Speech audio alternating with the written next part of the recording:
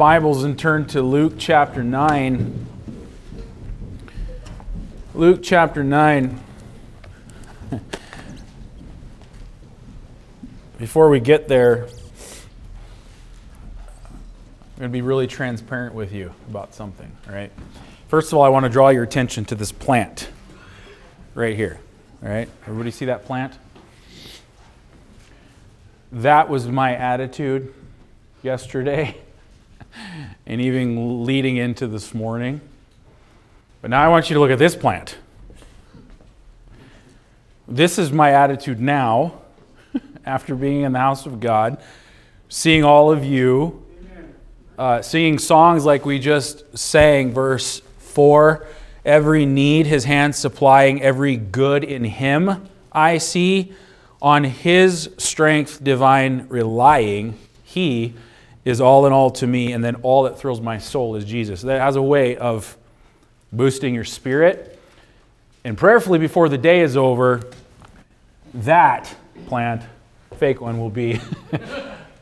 That's what I just said. I said it's fake.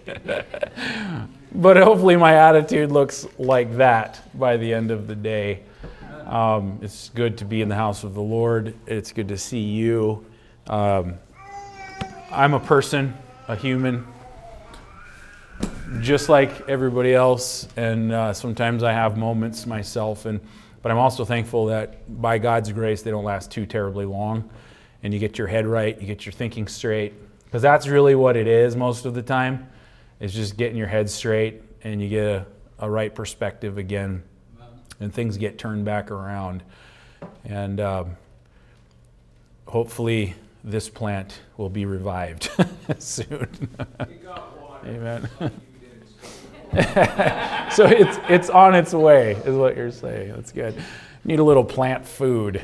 We need food for the soul, and we'll ask the Lord to give us some of that even today. Amen. Food for the soul. All right.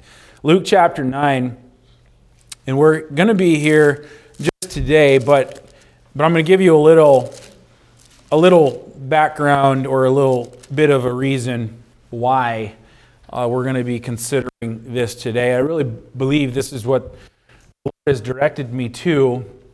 In this last week, I've been challenged.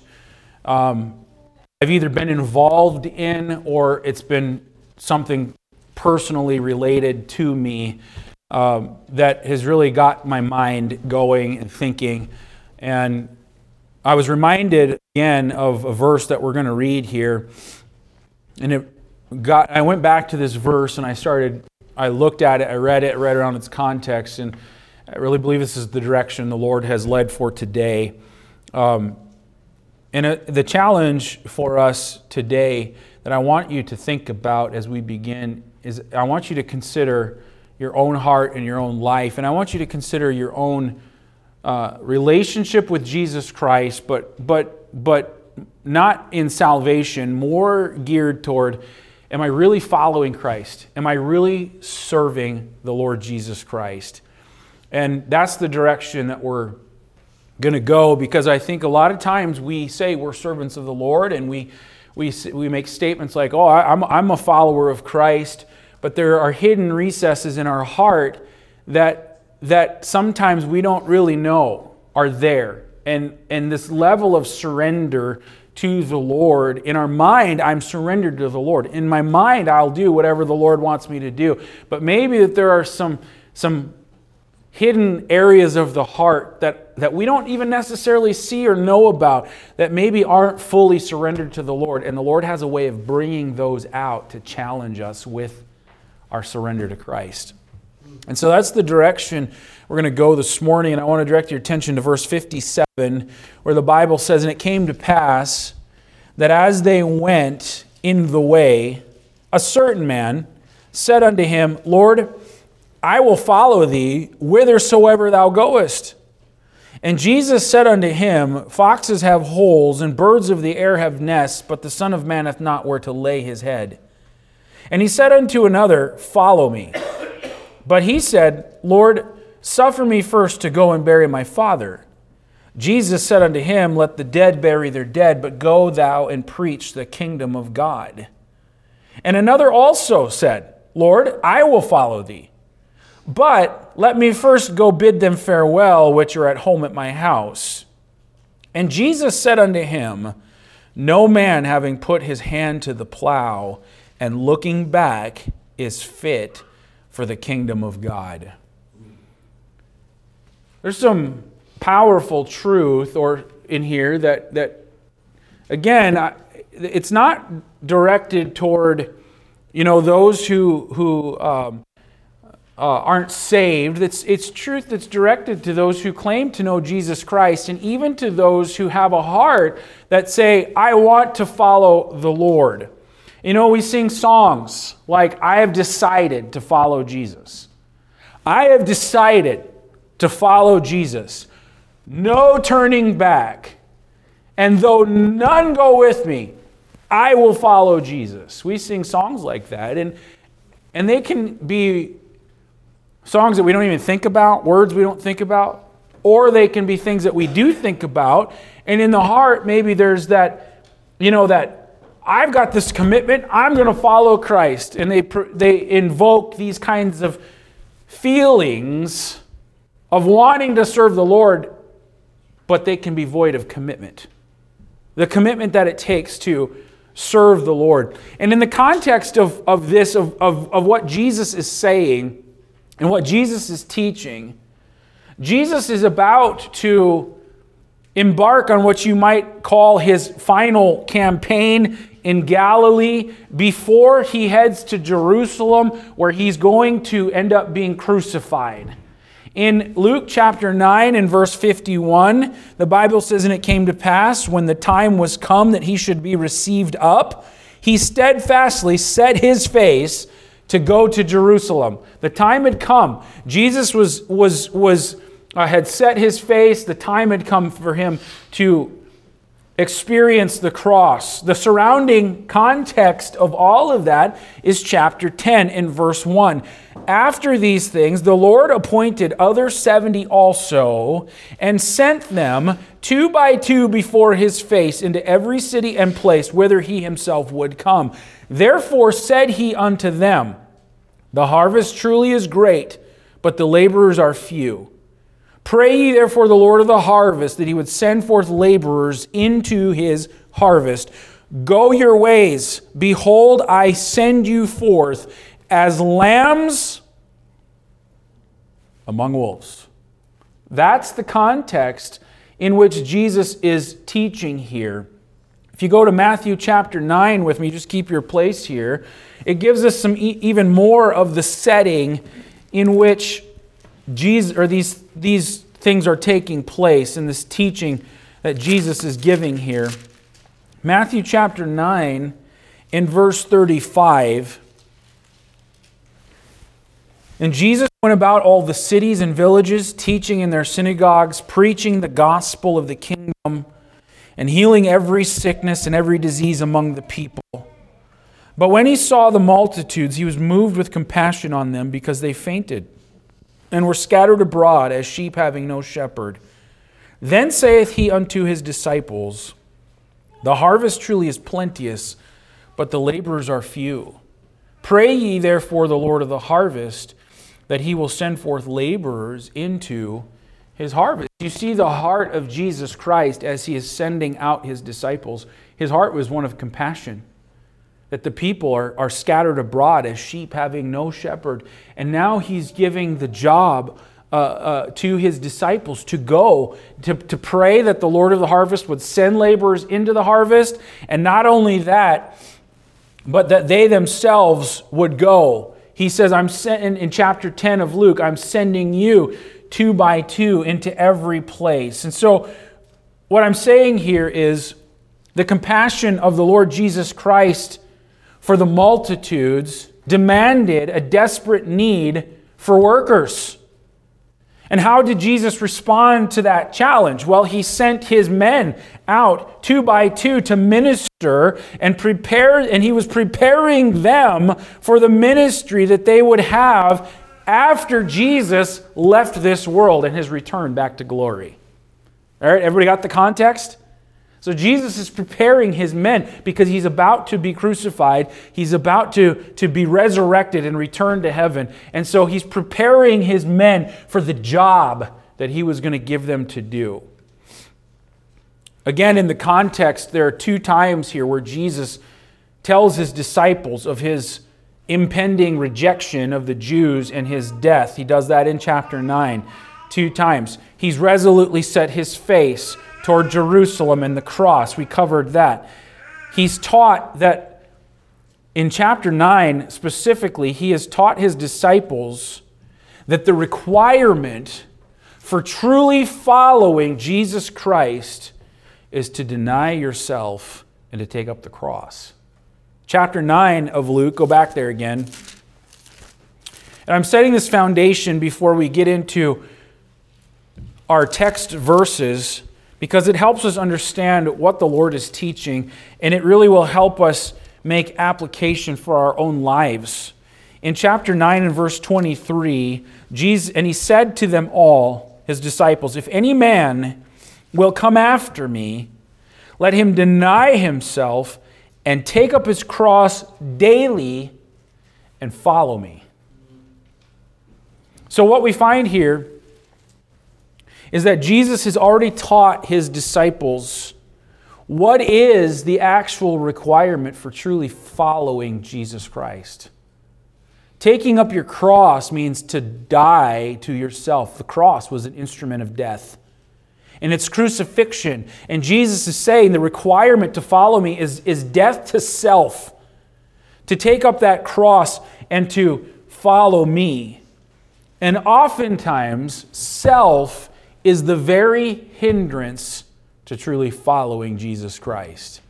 Even in our heart and our mind, when we mean well, when we have good intention, and as far as I know, I will do whatever the Lord says to do, but there are hidden recesses in the heart that are driven by self, that are motivated by self-will, that the Lord wants to draw out of us to bring us to new levels of surrender to Christ.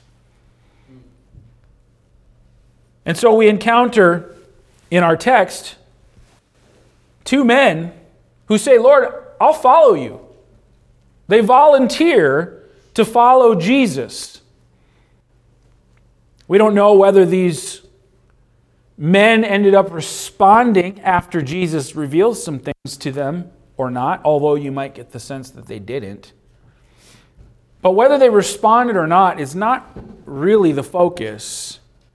What really is the focus is Jesus' words at the end of this encounter.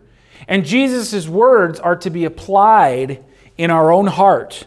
And I want you to look at it again in our verses here. Verse 57, it came to pass that as they went in the way, a certain man said unto him, Lord, I will follow thee, whithersoever thou goest. See his attitude, his heart, his mind? Whatever it is, Lord, wherever you go, I'll follow you. I'm going. And Jesus said unto him, foxes have holes, birds of the air have nests, but the Son of Man hath not where to lay his head. And he said unto another. So here the story changes. Now Jesus is talking to somebody, and Jesus is the one who says, follow me. But he said, Lord, suffer me first to go and bury my father. Jesus said unto him, let the dead bury their dead, but go thou and preach the kingdom of God. And another also said, Lord, I will follow thee, but let me first go bid them farewell, which are at home at my house. And here's the words that we need to focus on, because we don't get whether or not these men responded to the Lord. That's not really the focus. The words of Jesus is the focus that we need to apply in our own heart. Jesus said unto him, no man having put his hand to the plow and looking back is fit for the kingdom of God. So we need to ask ourselves this question today, and here's the focus. Am I following Jesus totally? Or am I following the Lord casually? And I'm going to draw out some of these principles in this message to highlight maybe some things that could be a hindrance to us following Christ.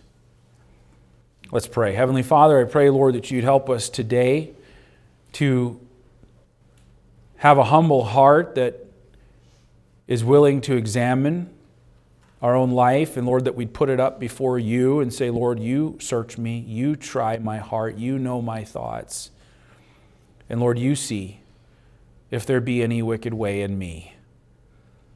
And Lord, to have the heart that is truly humble before you, because in our finite beings, we can, to the best of our knowledge and ability, we can have good intentions.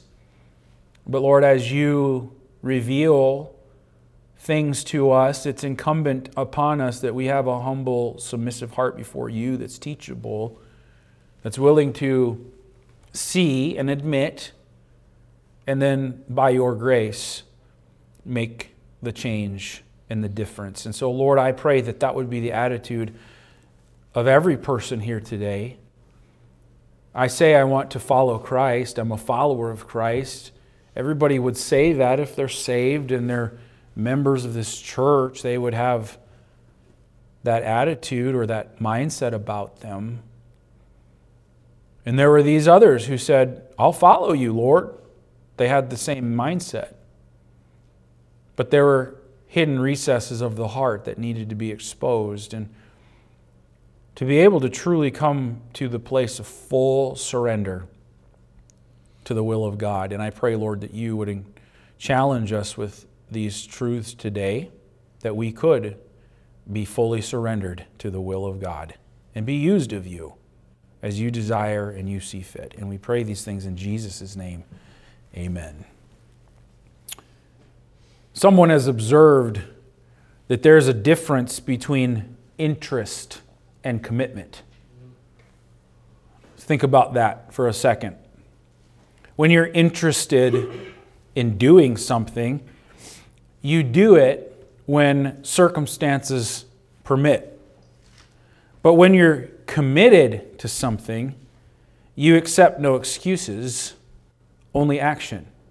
When you're committed, it doesn't matter what the circumstances are, you're still going to work through it when there's real commitment. And it's important to realize for us this morning that these verses, they're directed toward people who say they want to follow the Lord or serve the Lord, but they're not directed to just those who would say they're in full-time Christian service. They're addressed to everybody who would claim to be a follower of Jesus Christ or a disciple of Jesus Christ. And the Lord is drawing a line in the sand when it comes to the issue of truly following Christ, that there is only one way to truly follow the Lord, and that's totally and completely. So what can we observe from this passage? Well, first of all, we can observe that many think following Christ is important, but not the most important thing in life. Many think that following Christ is something important, but maybe not the most important thing in life. In verse 57, we see that there was a man who said, I'll follow you, Lord, whithersoever thou goest. He says, anywhere you lead, I'll go. But Jesus brings up an issue. He says, okay, but maybe you haven't thought this all the way through. Because the foxes have holes and the birds of the air have nests.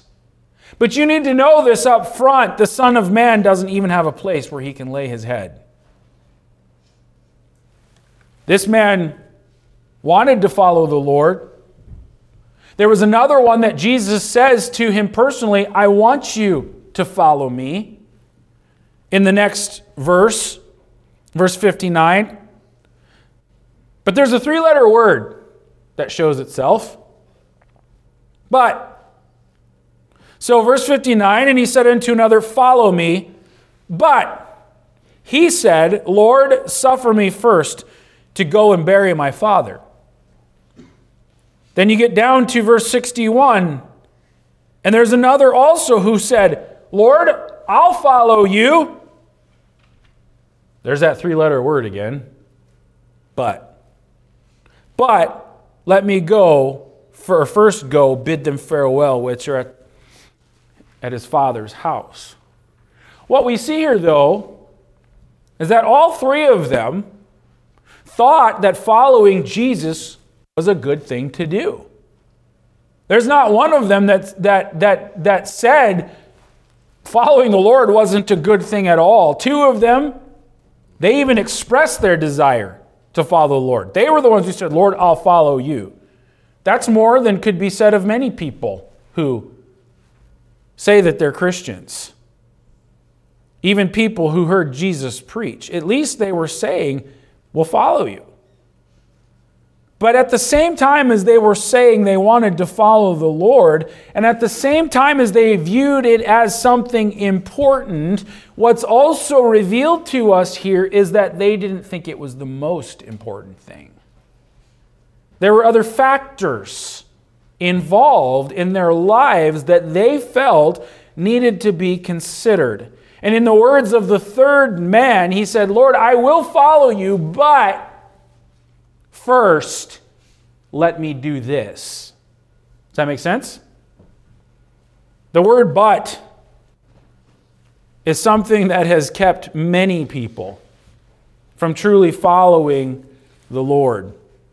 And so what can be observed here as a hindrance to us truly being surrendered and following Christ? Many people think it's important to follow Christ, but it's not the most important thing. And there's some things that come out in this passage that really can be applied right where you and I live when it comes to following the Lord. First of all, one thing that was a hindrance to this man following Christ was his comfort zone. Look what he says, or look what in verse 57, when he says, Lord, I'll follow you anywhere that you lead. But then in verse 58, Jesus says, hey, the foxes have holes, birds of the air have nests, but the Son of Man hath not where to lay his head. In the case of this first man, maybe Jesus sensed that his offer to follow the Lord was a little bit impulsive, maybe even idealistic, if you will. The man hadn't thought through carefully what following Jesus might entail. And so Jesus spells it out up front for him, the fact that following after Christ might mean giving up many of the things that are personal comforts in your life. Things that you may even take for granted. A comfortable home, a nice bed, and a pillow to lay your head on. The foxes have holes, the birds of the air have nests, but the Son of Man hath not where to lay his head. And I think it becomes something that we should ponder. Because the reality is that when we are truly surrendered to the Lord, and it's, Lord, I'll go wherever you want me to go, I'll do whatever you want me to do, the fact is that might put us in a place that puts us and moves us outside of our comfort zone. And people say, I'll follow you, Lord, as long as it's something that is comfortable for me. Now, they don't say those words, but that's how they live. Because as soon as something is demanded of them that moves me outside of where I'm comfortable, all of a sudden it's like, okay, a little bit arm's length, a little bit reserved.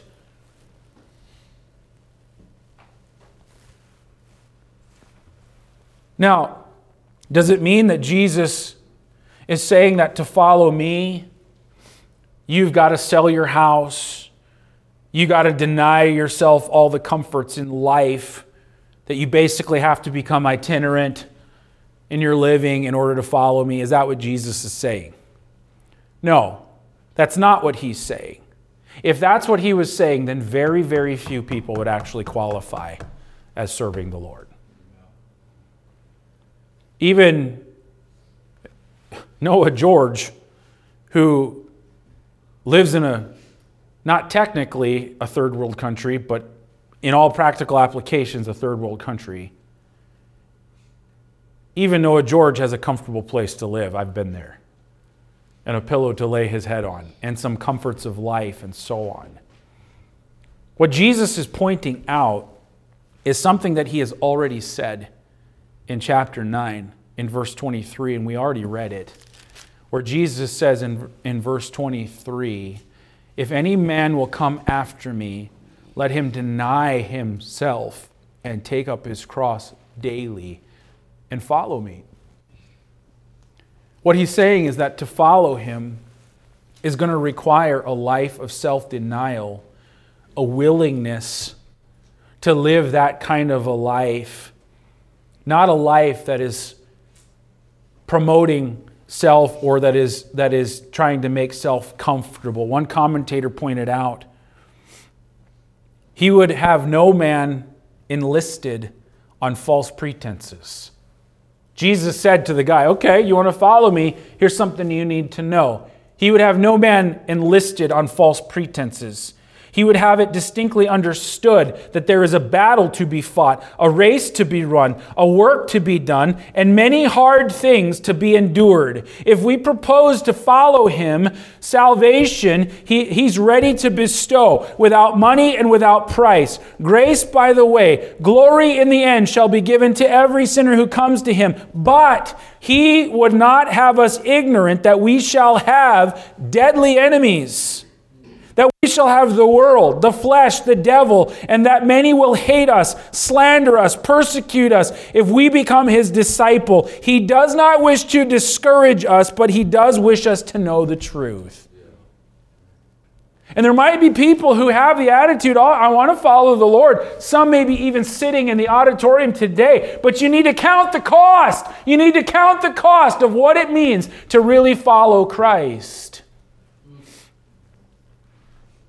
This man wasn't counting the full cost.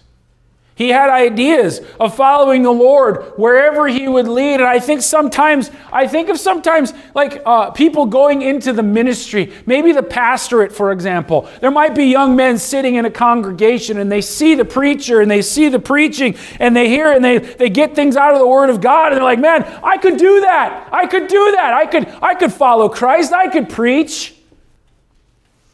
Maybe they see that with the ministry sometimes comes a place of position, and sometimes it comes with undeserved accolades to it. And they think, "I could do that. I could follow Christ." But they have no idea what it's actually going to entail, what it's going to mean for your own life and for your soul. Is it rewarding? Absolutely it is. But it comes at a cost. And there's a price to pay. And are we willing to count the cost? And are we willing to pay the price?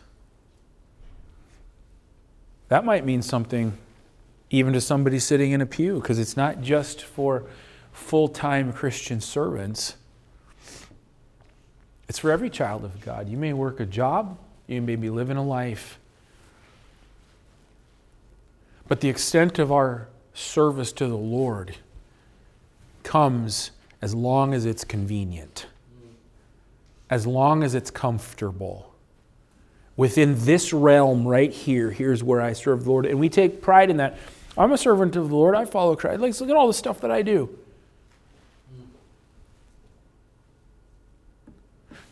But what if the Lord says, "Okay, I want you to do this now."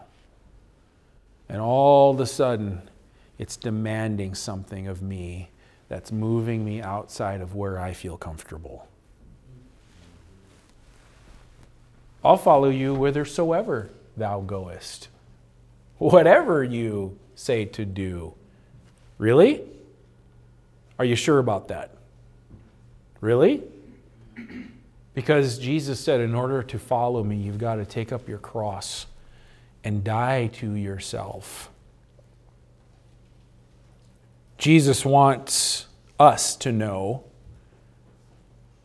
that he is enlisting us in the service of the King, but that means he's enlisting us in warfare against the powers of darkness. And that warfare is often difficult. And if we're looking for a program where our personal comfort is paramount, then Jesus says you probably should look somewhere else. Following Jesus Christ must be more important than my personal comforts. And many people try to follow from a distance where not too much is demanded of them, where not too much is hard, where I can sort of coast along and not really have to be committed or do the hard thing. Because listen, God wants to use you and me in other people's lives. And what that requires so often is the denial of self. That means I've got to give of my time. I've got to give of myself. I've got to do things that are uncomfortable or things that I don't really feel like doing in order to minister to somebody else. That's what it means. And it's not, like I said before, it's not like, here's a Bible study on a piece of paper, do that and get back to me. It's more like, hey, Daniel, you have a need? I'm going to be there to help you. It's more like, hey, Chris, there's something burdening your heart? I'm burdened too. Let me walk through it with you.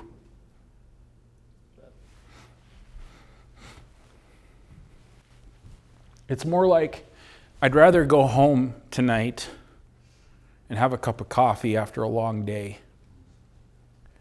But instead, I'm going to go have a Bible study with this person who needs the Lord. Or I'm going to go spend some time with this church member tonight, help them with a project, try to encourage their soul.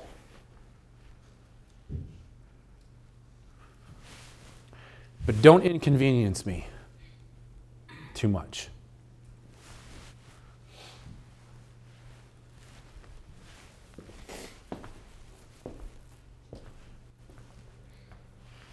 There are people who try to follow the Lord, but they do it from a distance, where not too much is demanded of them. It's not too hard. That's where I want to follow Christ. That's comfort zone right there. And Jesus said, hey, you need to know this. There might be some hard things demanded of you. It's going to be out of your comfort zone. You better watch what you say. I'll follow you wherever you go, Lord. Do you really mean it? Good. Look at verse 59 and verse 60, because there's another thing here that we find. Verse 59, he said unto another, follow me. But he said, Lord, suffer me first to go and bury my father. Jesus said unto him, let the dead bury their dead, but go thou and preach the kingdom of God. Another thing that can hinder our ability to serve the Lord, or a hindrance to our following Christ truly, is personal security. Our own personal security. This man thought following Christ was important, but it wasn't more important than personal security for him. Notice what he says. He says, I must. He says, I must. Or he said, rather, let me read it. He said, Lord, suffer me first to go and bury my father. Look, I think it's important to serve the Lord, but let me go bury my father. Now, some people say, well, we don't know if this man's father was dead or if he was still alive. That's not what this is saying. What this is saying is, and what we have to understand is that phrase, I must bury my father, that was a familiar Middle Eastern statement. It's something that actually is still used today. And when it's used, it means this: I must stay at home until he's gone and dead so that I can bring his estate to its final point and so that I can receive my inheritance. That's really what this is saying. That's what this man's heart attitude was. And in the Middle Eastern culture, you know that the firstborn, the oldest son, he received 2/3 of the father's inheritance. The next son received 1/3 of the father's inheritance, and so on. And that inheritance wasn't given until the father was dead. Now, it could legally be given before the father was dead. We see the example of that in the prodigal son. But it would have been a shame. It would have been a scandal. It would have been something that was very shameful in the family. And so what this guy is saying is, I think it's important to follow you, but I need to make sure that I get my inheritance first, that I'm personally, financially secure in all of these things, and then I'll follow the Lord. You follow that? It's sort of like people saying, I'll follow you someday. When my father's dead and I've gotten what I need, when I'm financially secure, then I'll follow the Lord. But note Jesus' reply. He says, let the dead bury their dead. But go thou and preach the kingdom of God. In other words, what Jesus is actually saying here is leave the temporal things to temporal people. Leave the matters of the temporal life and kingdom to the people who live in that kingdom. You are called to come into the kingdom of God, and the rest of your life is to be to proclaim the glories of the kingdom of God. You go and preach the gospel of the kingdom. And again, it's a reflection of the heart and a matter of priorities in a person's life. Many people live with that thought, I will follow Christ, but they can't really let go of the temporal world. I'll really serve God someday. I just need to have this good fallback plan first, and then I'll really get serious about following God. I've heard people say, the Lord's called me into a ministry. The Lord has called me to preach, here or there. And after I retire from my secular job, when I've got my 25 years in and I've got that pension plan, then we're going to go and we're going to serve the Lord. Now, could that be God's will for somebody? Sure. I'm not saying what the will of God is, but I am saying that it could be a reflection of the heart. That I'm going to plan it all out here. I'm going to plan how this is going to go and that's going to go. And I've got the plan put to place and now I'm secure in these things. And so now we can do this.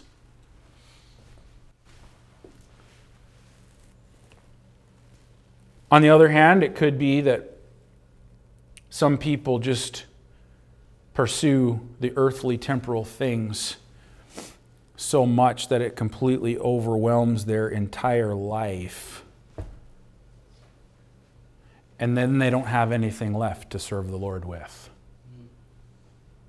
A lot of times that's right where we live.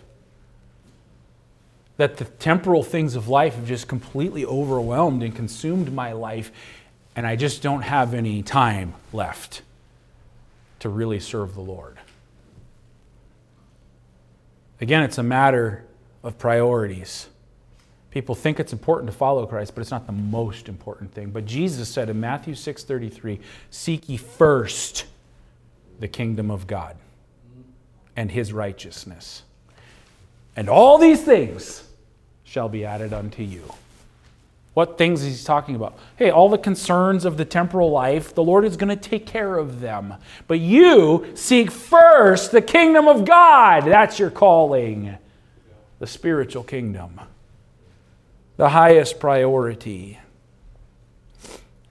But then there's a third.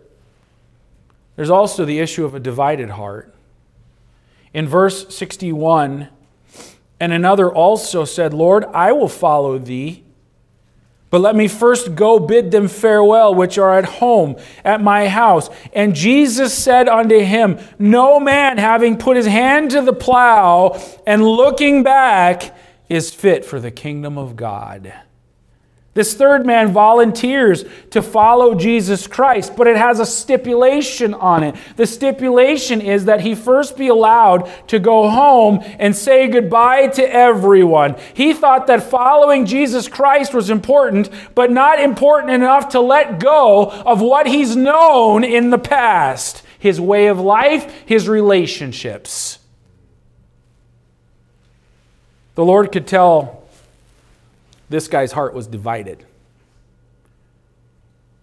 He couldn't quite cut ties with the things of the past. He wasn't willing yet to make this clean break with the old way of life or what he's always known. And so Jesus says, don't go to sleep, please. Apply it in your own heart. No one, after putting his hand to the plow and looking back, is fit for the kingdom of God. In other words, to follow Christ, you've got to be wholly focused on the purpose. It sounds like Jesus is sort of being harsh here. And you might be able to read it that way if you don't really understand exactly what the Lord is saying. When Jesus is talking about putting one's hand to the plow and turning back, he's not talking about someone who has started out in Christian service, but then they end up leaving the ministry for secular work, or he's not referring to how a person earns a living, but rather what he's talking about is a basic focus of life. The disciple must fix his eyes on Jesus Christ and his cause. Things might change in life, but my purpose does not change. My purpose of following Christ, my purpose of preaching the gospel, my purpose of glorifying the Lord, that doesn't change. Circumstances might change, but my purpose never changes. And whether you earn your living digging ditches, whether you earn your living preaching the gospel, the consuming purpose of life is to know Jesus Christ yourself and then make him known to the world. It doesn't matter what you do for a job. It doesn't matter how you earn a living. That is secondary and should be secondary to my purpose of following Jesus Christ and serving him. One man said, following him is not a task which is added to others like working a second job. It is everything. It's the solemn commitment which forces the disciple to reorder all of their priorities. Wow. Did you grab that? It forces us to reorder what our priorities are. Jesus' point is, and you've heard me say this before, you cannot furrow a straight line by always looking behind you. Both hands on the plow, looking straight forward. It's a focus of life. It talks about dedication of life to Jesus Christ, not having a divided heart. And sometimes we are guilty of having a divided heart. I'll follow you, Lord, but we don't actually count the cost. And there's a lot of but. Let me do this first, or as long as it's in my comfort zone. And we'll bring the message to a close today by pointing at verse 62 again. Because in verse 62, what we find is that following Christ is absolutely the most important thing for your life. Truly following Christ. What does it mean? It means to deny yourself. It means to die to self. It means to take up your cross. It means full surrender and focus. Not just a slice of life, something that rounds life out and makes us feel better, like, oh, I follow Jesus. No, he's talking about the center of life, the hub of your being. Everything else revolves around that. Make sense? Not to say that every spare minute we have ought to be given to serving down at the church, but he's speaking about priorities in our mind and in our heart.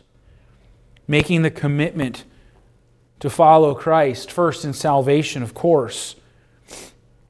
And then after that, it means something. The word follow that we're considering here, it means to be in company with.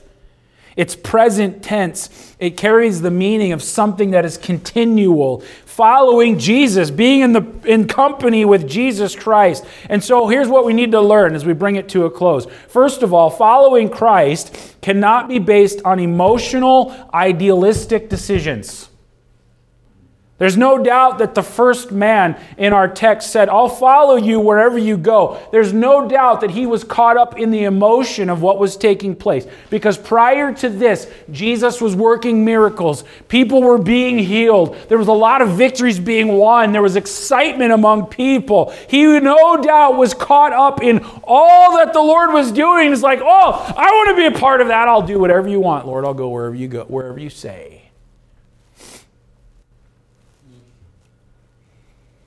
No doubt he was caught up in the emotion of the things that he witnessed. Maybe he saw some popularity involved because Jesus was really popular. But Jesus realized that this man had not thought it through carefully. He had not considered all the cost. He hadn't thought of the hardship, the rejection, the persecution that would inevitably follow with making this commitment to follow Christ. He had an idealized view of what it meant to follow Jesus. But having an idealized view is not something that is going to carry you through in the hard times. And again, I think of maybe a young man who says, I'm going to go into the ministry.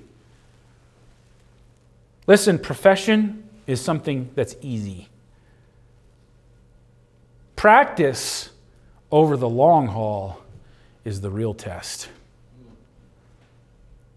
When those that you say you're ministering to turn on you, when life demands more, or this life demands more of you than you thought that you were going to have to give, when it means you don't get to experience what other people get to experience. But none of that actually matters, because Jesus Christ and His honor and His glory is all that matters. And if He chooses to glorify Himself through the hard things, like Paul said, for me to live is Christ. He says, I want Christ to be glorified in my body, whether by life or by death. May He be glorified. That's the thing that carries you through in the hard times. And so we need to understand and learn following Christ cannot be based on emotional and idealistic decisions. Profession is easy. Secondly, we need to understand that our following of Christ cannot be casual or whenever we have time or whenever it's convenient. Commitment to Christ and the gospel is not about what is convenient for me. We all have agendas. And I think sometimes there's well-meaning things, but those agendas start to show themselves. When in reality, following Christ means I have no agenda except for to glorify Him. So if He says move from Alaska, then I need to move from Alaska. If He says, go here and serve me there and do this hard work, and it means that. Listen, I've known of young men who are called into the ministry, they're called to preach, but you know what? What they want to do is they want to take a church that is already established, that's well on its way, that's got all the financial securities, got a good membership and all those things. All the ministries are all well taken care of. It's a well-oiled machine, and we just slide right into all the easy. But they're not willing to go and start a church in a place that needs one, because that's going to demand some really hard work. And I don't have all the security that comes with a well-established church.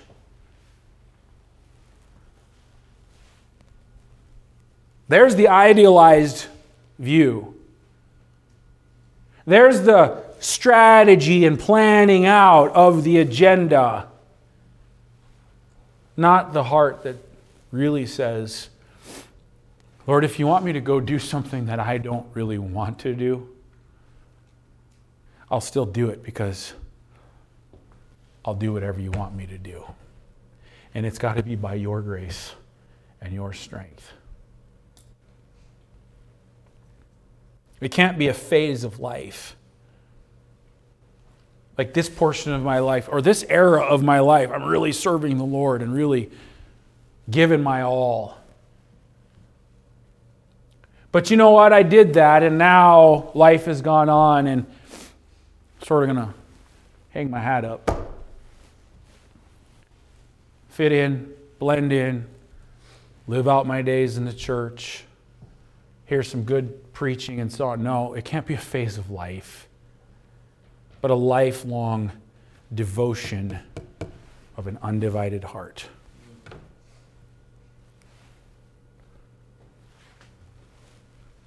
Commitment to Christ in the gospel is not about when it's convenient.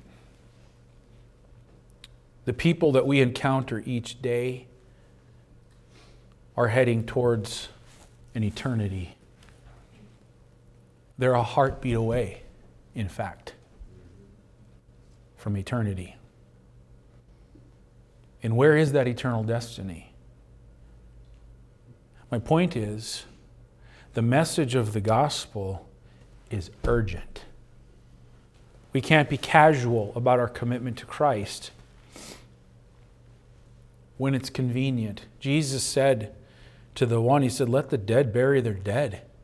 Leave the temporal things to the temporal life, but you go and you preach the kingdom of God. So, we understand that Jesus is talking about total commitment to Him, for following Him. But how do we do that? How do we implement total commitment to the cause of Christ? On a daily basis. Because Jesus said, take up your cross daily and follow me. Right?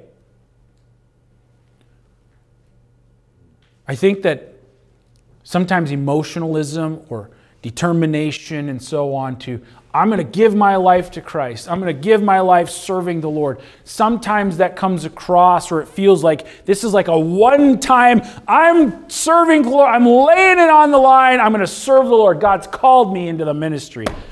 And it's like a one moment, I'm just giving it all to the Lord. You understand what I mean? All in one lump sum.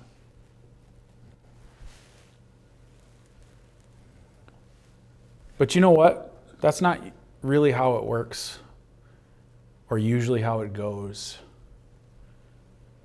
Usually giving our life to Christ isn't glamorous. It's really done in all those little acts every day of denying myself and giving it to the Lord.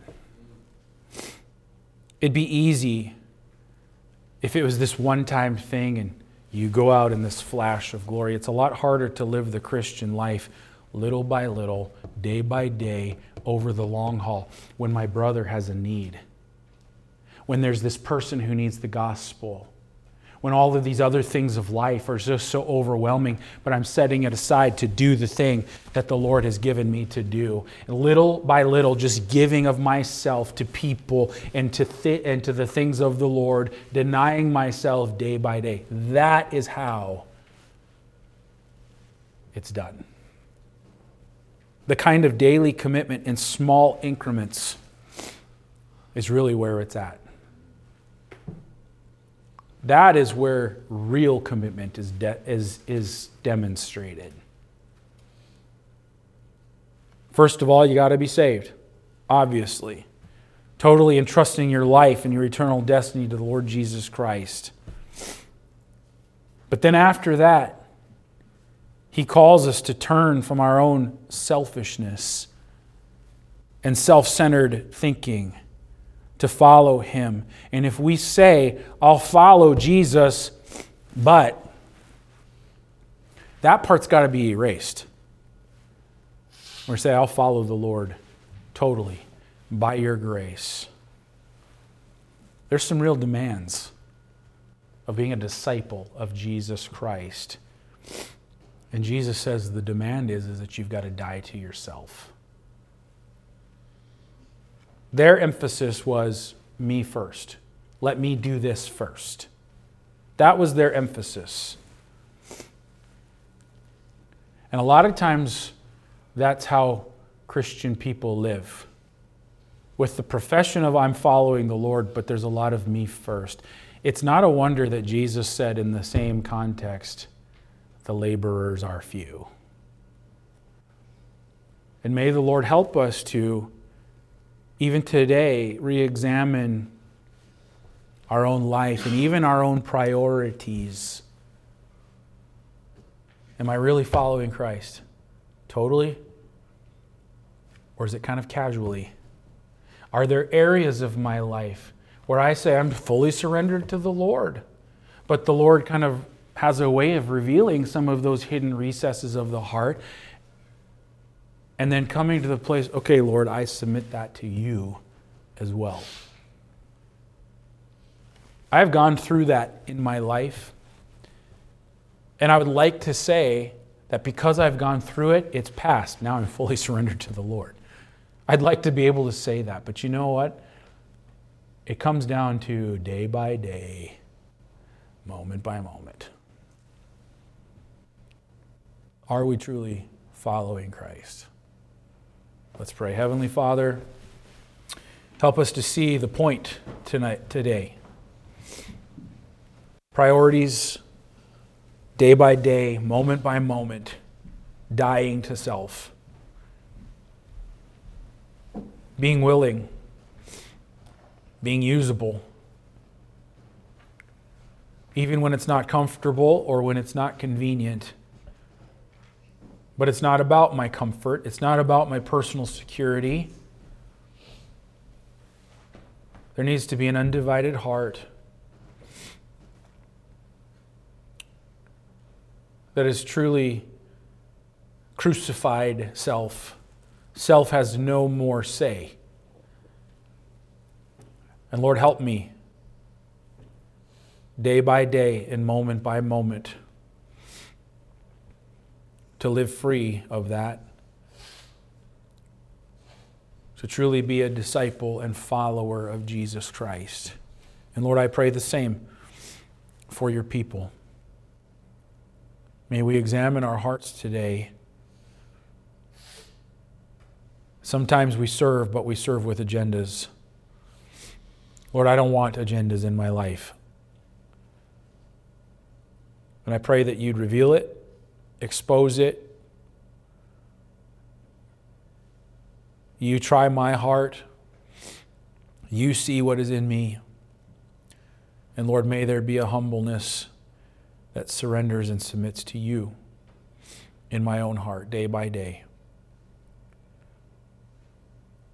I need my mind renewed, some new perspective, some realigning.